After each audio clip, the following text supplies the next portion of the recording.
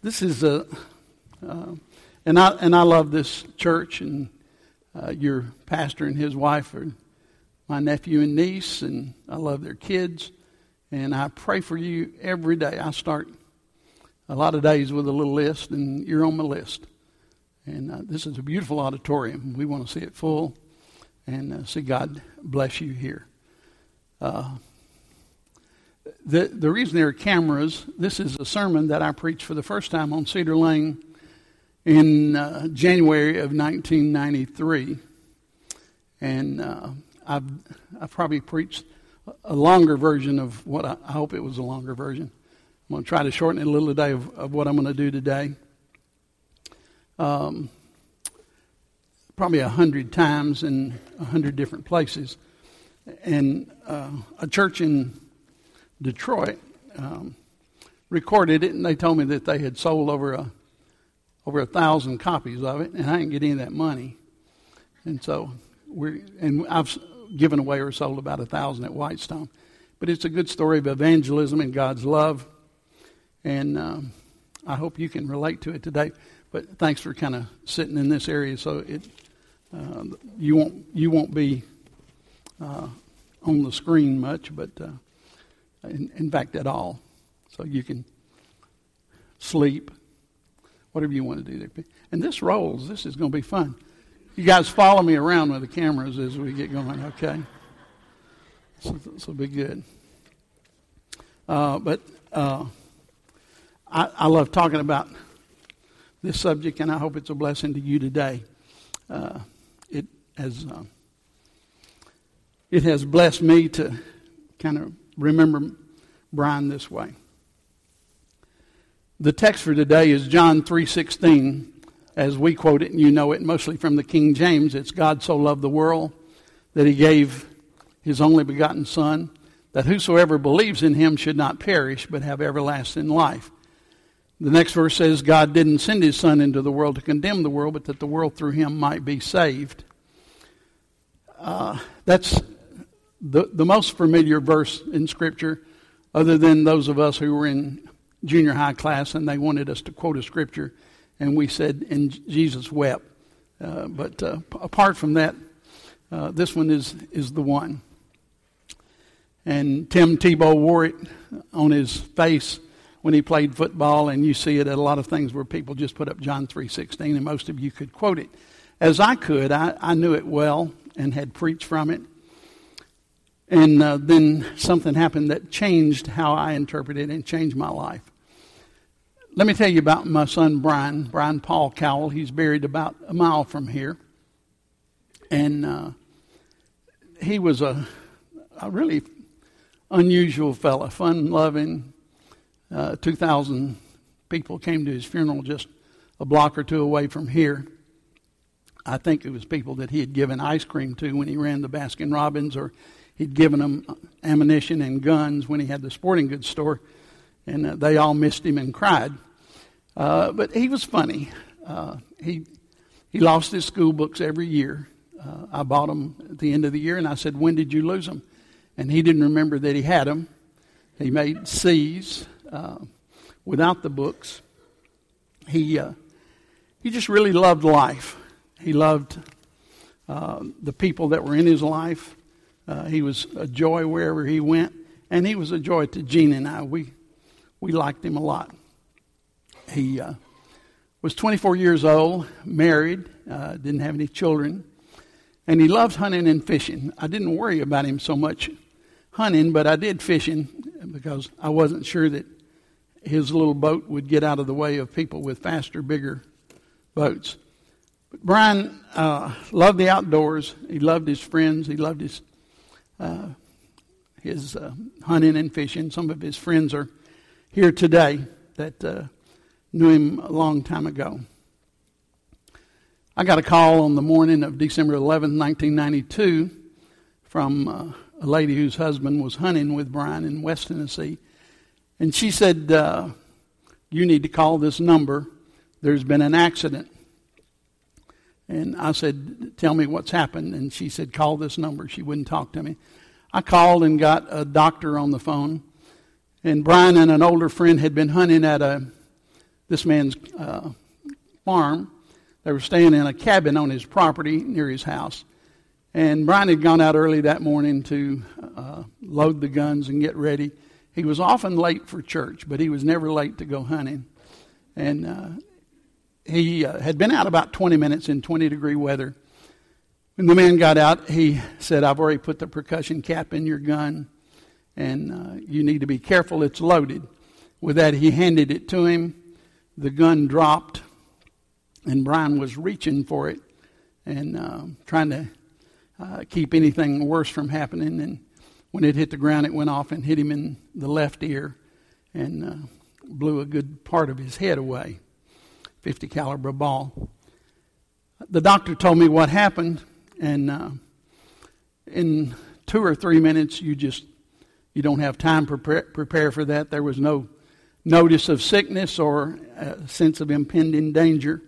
The gun just went off, and Brian was killed instantly. A few days later, I was devastated and was driving back to work for the first time. Had not been able to go back to work for about a week, and I was driving down Interstate 75 at the Callahan Road exit and was praying.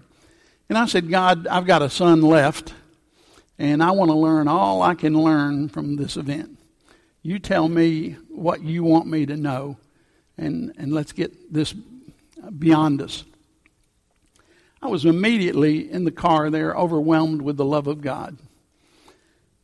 Didn't hear an audible voice, but I was aware of God's presence. And the thought that just permeated that car and my heart was John 3:16 in a little different way. And what I learned from that is what I want to share with you today. What I learned from my son's death. Before there was anything, there was God. I don't know how to explain that. I don't know how to tell you that how he got here or where he came from or how much power he has.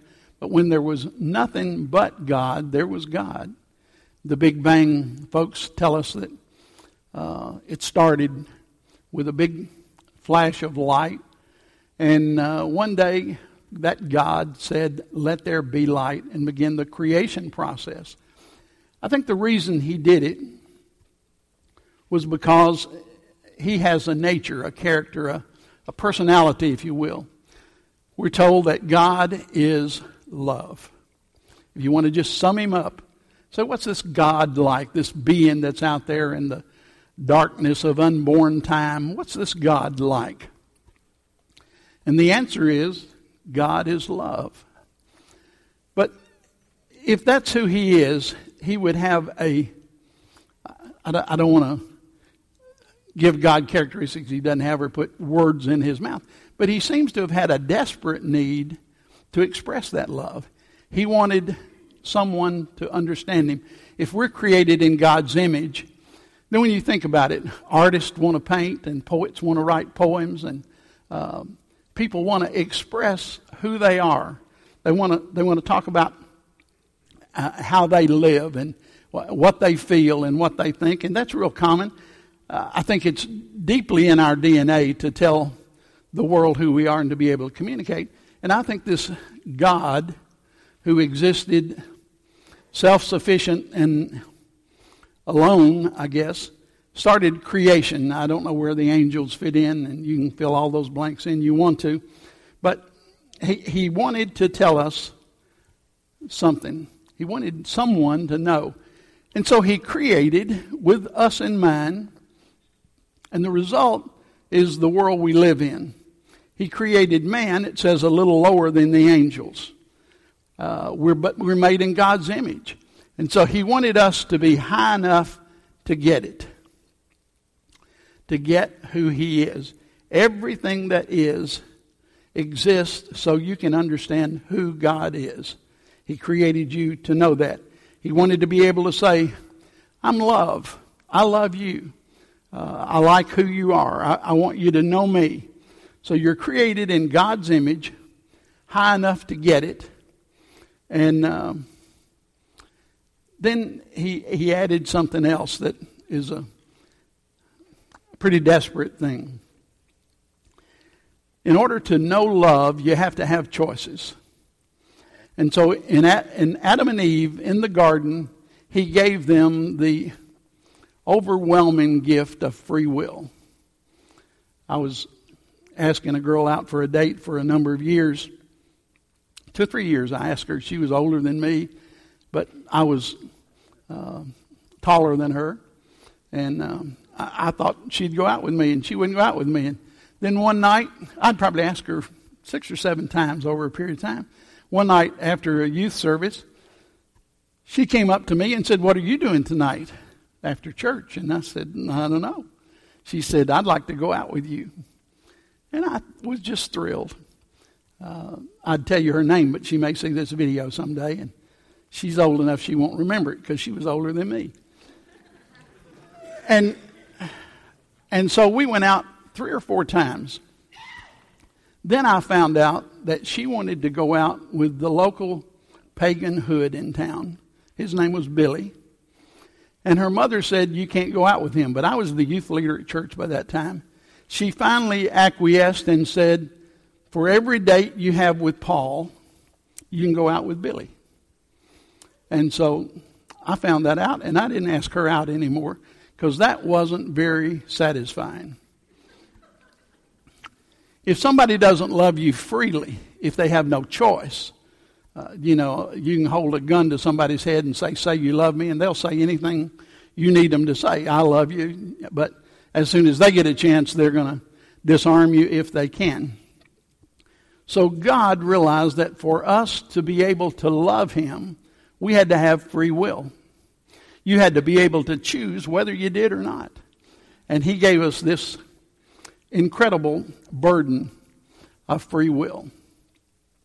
He put a man and a woman in a garden paradise, and every day he came and walked with them in the cool of the evening. Adam only had to dress and keep the garden and make it look good. There weren't any of the problems we have today with our environment. And I don't know what they talked about. I wish I did know, but I don't know how long that went on. Maybe God closed the conversation in the twilight of each evening there in the garden by saying, "Did you eat of the tree today?" One tree they couldn't eat of. They had a choice. Live in paradise, enjoy everything there, or eat this one tree. We talk about an apple. I don't know what it was. Of all the dumb things to choose, I wouldn't think I'd have any trouble not eating an apple, even if an apple a day keeps the doctor away. I can get by without the apple. A snake got in the garden, Satan. And he came to Eve. He's the father of all lies. He's just a liar. Whatever he says, you can count on it being a lie. I don't think he can tell the truth. And this angelic demon thrown out of heaven, destined for hell, came to Adam and Eve, and as a part of God's allowing choices, he said to Eve, God is not good. He knows that if you eat of that tree of the knowledge of good and evil, you'd be like him. And he doesn't want you to be like him. He's keeping you from something good. The result was Eve believed this story. And she ate of the tree, and she gave to her husband Adam, and he ate, and they fell from God consciousness into self-consciousness. It's a horrible, horrible thing. When we all get to heaven, if I see Adam, I'm going to have a hard time not just slapping him. Just what were you thinking? You've messed up creation here. So the father of lies came and started a lie, and his lie is God is not good. He's still telling the same story. He's not come up with anything new. What he says today is God doesn't really love you. Look at the bad things that have happened in your life. Look at the children that are hungry or the wars that go on, whatever he wants to bring up. And look at the things that you've prayed for that you didn't get. And God doesn't really love you. And so people have a choice. I think only 2 choices. They can either believe that God is love, or they can believe that God is not love. They can believe God is good, or he's not good. And the result of this is, I guess it would be appropriate to say, Jesus is God following man out of the garden. Through the years, with man exiled from the Garden of Eden, exiled from the tree of life, he lived on his own, often rebellious. God would reveal himself to man, and man would rebel against what he saw. The net result was, whether it was prophets or judges or manna from heaven or quail when they were hungry or water from a rock or deliverance from slavery, through 4,000 years of recorded history, a little over, man continued to rebel against God. Man did things like create idols to worship. Make it with your hands and then worship it. I think one of those strange stories in the Bible is when Moses is up on Mount Sinai, the people say, we don't think he's coming down. We've got this gold that we got out of Egypt. And they said to Moses' brother Aaron, why don't you make us a god? Make us a calf, a golden calf, and we'll worship that. Boy, man must be desperate to worship. I grew up on a dairy farm, and I have no interest in worshiping a calf. My image of a calf is my dad with a rope around a little calf's neck and me twisting its tail. That's the only way you could get them to go anywhere. And they get them away from the mother so the mother could wean them and you could get milk. And calves were just incredibly stupid. And if I was going to pick something to worship, I'm not going to worship a calf. They make a golden calf, and you know all the story from there.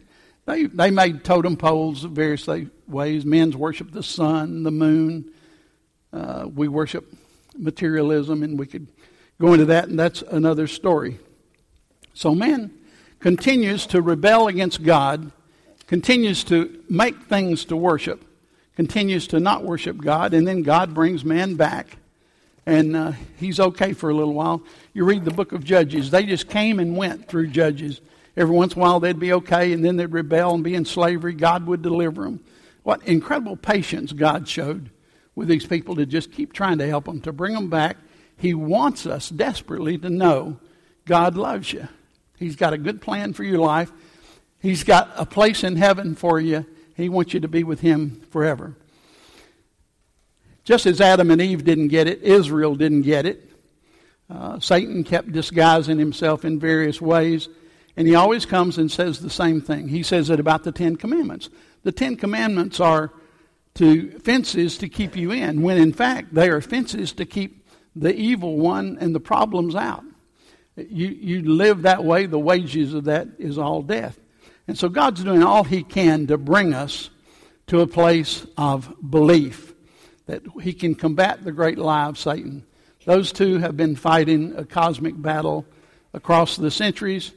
God says, I love you. Satan says he doesn't.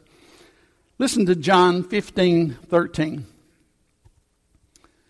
This is an important scripture. Greater love hath no man than this, that he lay down his life for a friend.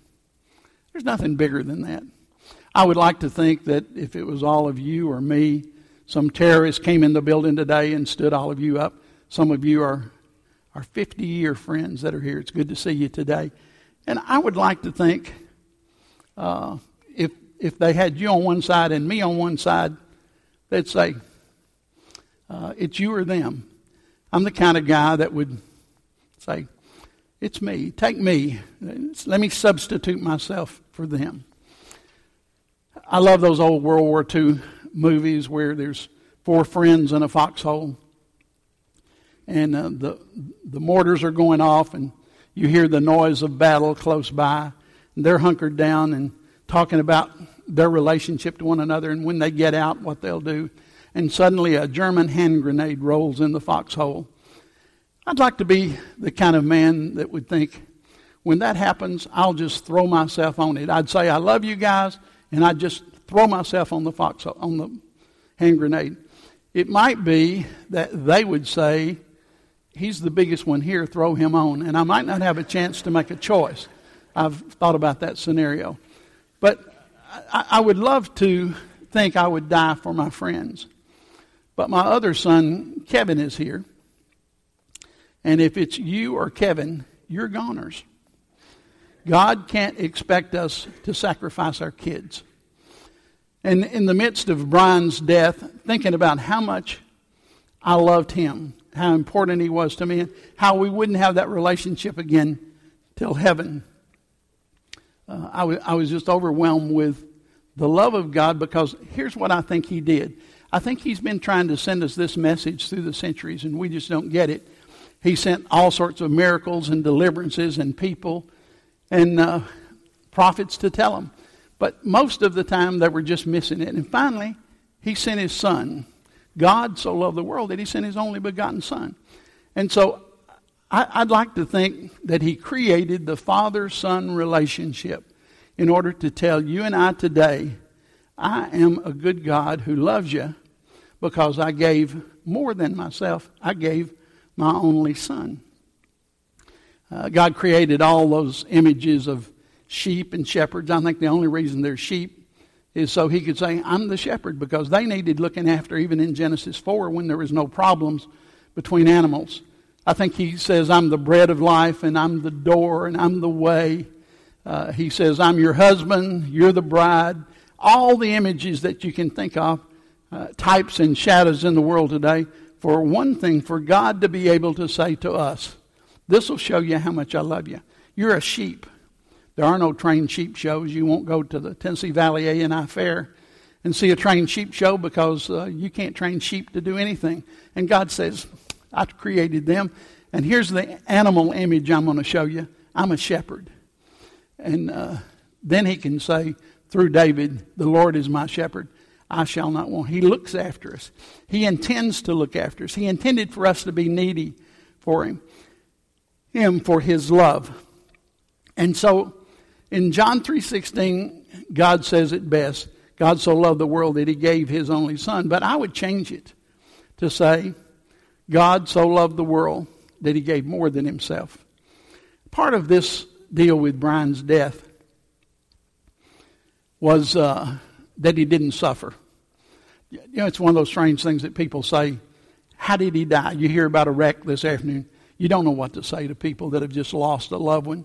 And so we say, how did this happen? That's going to change things, but that's as good as anything. There's not much you can say to help a grieving family. Just be there. And so 2 months after Brian's death, I was at a shopping center. It came out, and some folks who had been out of town for those 2 months had just heard about his death. And they came up to me in the parking lot and hugged me and said, we just heard Brian died. Tell us what happened. So I'm telling the story. He loaded the gun. And I get to the part where the doctor whose house he was at, his cabin, said he would have never heard the shot, Mr. Cowell. The wound was so massive that he didn't suffer at all. And so I get to that part, and it's almost joyful for me at that point. I'm saying, and Brian didn't suffer. One of the fellows that worked for us, our chief financial officer, had told me after this that a friend of his was in a tree stand hunting. He dropped his black powder gun. It came up through the tree stand, hit him in the chin, it came out his jaw, and he hung in that tree for hours, tied into the stand, bleeding, probably in a semi-comatose state, just bleeding out over, they estimate he was there 7 or 8 hours. Nobody knew where he was, and nobody found him, and he suffered and finally died. If that was the story of Brian, and Brian had told me, he said, one of the problems I have is I'll get up in a tree stand early in the morning, and then I'll eat some. He would take candy with him. Said the biggest buck he ever saw woke him up. That he was just sound asleep, and he heard noise, and he looked down, and right in front of him was a 10-point buck. And he said, by the time I moved, he was gone. But what if he had been up in the tree stand asleep, dropped his gun, and it had gone off, come up through the tree stand as it had for that fella, and hit him in the chin? What if he'd been there suffering and bleeding and dying for hours? Calling out, help, can anyone hear me? Mom, Dad, Jim, Rusty, can anybody hear me? Would change my heart. But he didn't suffer. But let me tell you what the God of heaven did for us. He let his son hang on a tree, tied to it, mocked, ridiculed, bleeding, beaten, naked, people taunting him at the bottom. You saved others, save yourself. He sent him to die for us. And we crucified him. We crucified him. That the God of heaven didn't split the clouds of glory and come down and rescue his only beloved Son, in whom he was well pleased, it says, and just blast all of creation into nothingness, back to nothing, and take him back to the unity that they had in heaven, is the most amazing fact in the world to me. We don't want our children to suffer. And especially when the boy cries out on the cross, my God, Father, why have you forsaken me? It breaks my heart. But he's doing it for one reason. He's doing it to tell you that he loves you. If you can't see that, I don't know how to tell you any better. The Father didn't rescue him. The Father didn't send 10,000 angels. Jesus said he could have, but he didn't. Because he wants you to get one message, and it's really simple. God is love, and he loves you more than you can ever imagine, because the highest love we ever have is to lay down our life for a friend. But while we were yet sinners, Christ died for us. When we were still enemies of the cross, Christ died for us. Satan's still telling his lie. He's saying God is not love. It's not true. God is love. And he's showing it the best way he can. You're asked to decide something on a daily basis. You're asked to decide whether you believe that or you believe Satan. That's about the only thing that you have to do. Acts 16:31 says, believe in the Lord Jesus Christ and you shall be saved. What else have I got to do? Oh, you've got to climb up steps of ground glass. You've got to do all of these things that we often impose on you because we can manipulate you with guilt and fear of hell. But what God says is believe on the Lord Jesus Christ and be saved. John 20:31. These things are written so that you may believe in Jesus Christ, the Son of God, and that by believing you may have life in his name. Isn't that incredible? It's just really easy. And yet we've made it complicated and difficult. And if the plan of salvation is so a 12-year-old or an 8-year-old can't get it, maybe we've just made it too complicated. I don't know. So your choice today is with regard to believing. Romans 5:8, we're told, Barth said that Romans 5 was God's love letter to us. It says God shows his love for us in that while we were yet sinners, he died for us.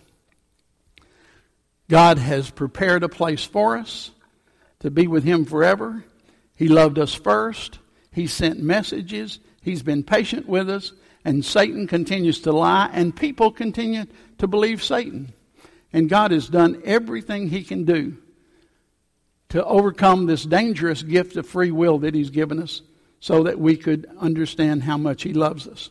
To accomplish his purpose for his creation, for all that is to have beings that are high enough to relate to him and say, I love God and God loves me. The greatest gift on earth is to love and be loved. And God's nature requires that. So John 3:16 in my translation is a little different. God so loved the world that he gave even more than himself. See, me dying would be one thing, but my son dying would be another thing. I love you enough. I see faces out there that I love enough, I'd die for you. But I want you to know I don't love enough to sacrifice my son for you. I can't love it. And it says greater love hath no man than this, that he lay down his life for a friend. And so God loved you so much, he gave more than himself. He gave us his son. The ultimate act of love is the sacrifice of the son on Calvary. God desperately wants you to believe this story. Satan's one lie. God's not good. How can you believe that in light of this? You have a choice. You have free will. I'm looking forward to seeing Brian again. He was a believer. And I'm excited about resurrection. I sat just a mile away at the top of the cemetery that first Easter after his death, and thought, one day we're going to see our loved ones again. I'm looking forward to seeing him. Resurrection and Easter is always special now. This is the best message that God can send to you. He doesn't know how else to tell you. It says, there remaineth no more sacrifice for your sins. There's nothing new God can do. There's no better way that you can know it. And if today you can't see God's love in this, I'm sorry to tell you, you're probably not going to get it. There's not going to be anything that happen in the future that will be any clearer or brighter, more illustrate God's love than the Valentine he sent us on a bloody cross, painted in red. God's love shed through his Son, so that all who believe can come to him and know him. God loves you today. I hope you've believed that for a long time. If you haven't, I hope you'll believe it today. I hope you'll give your heart to God in a deeper, greater way. Trust his love. There'll be things happen that you don't understand, but that shouldn't keep you from the love of God. Let's pray.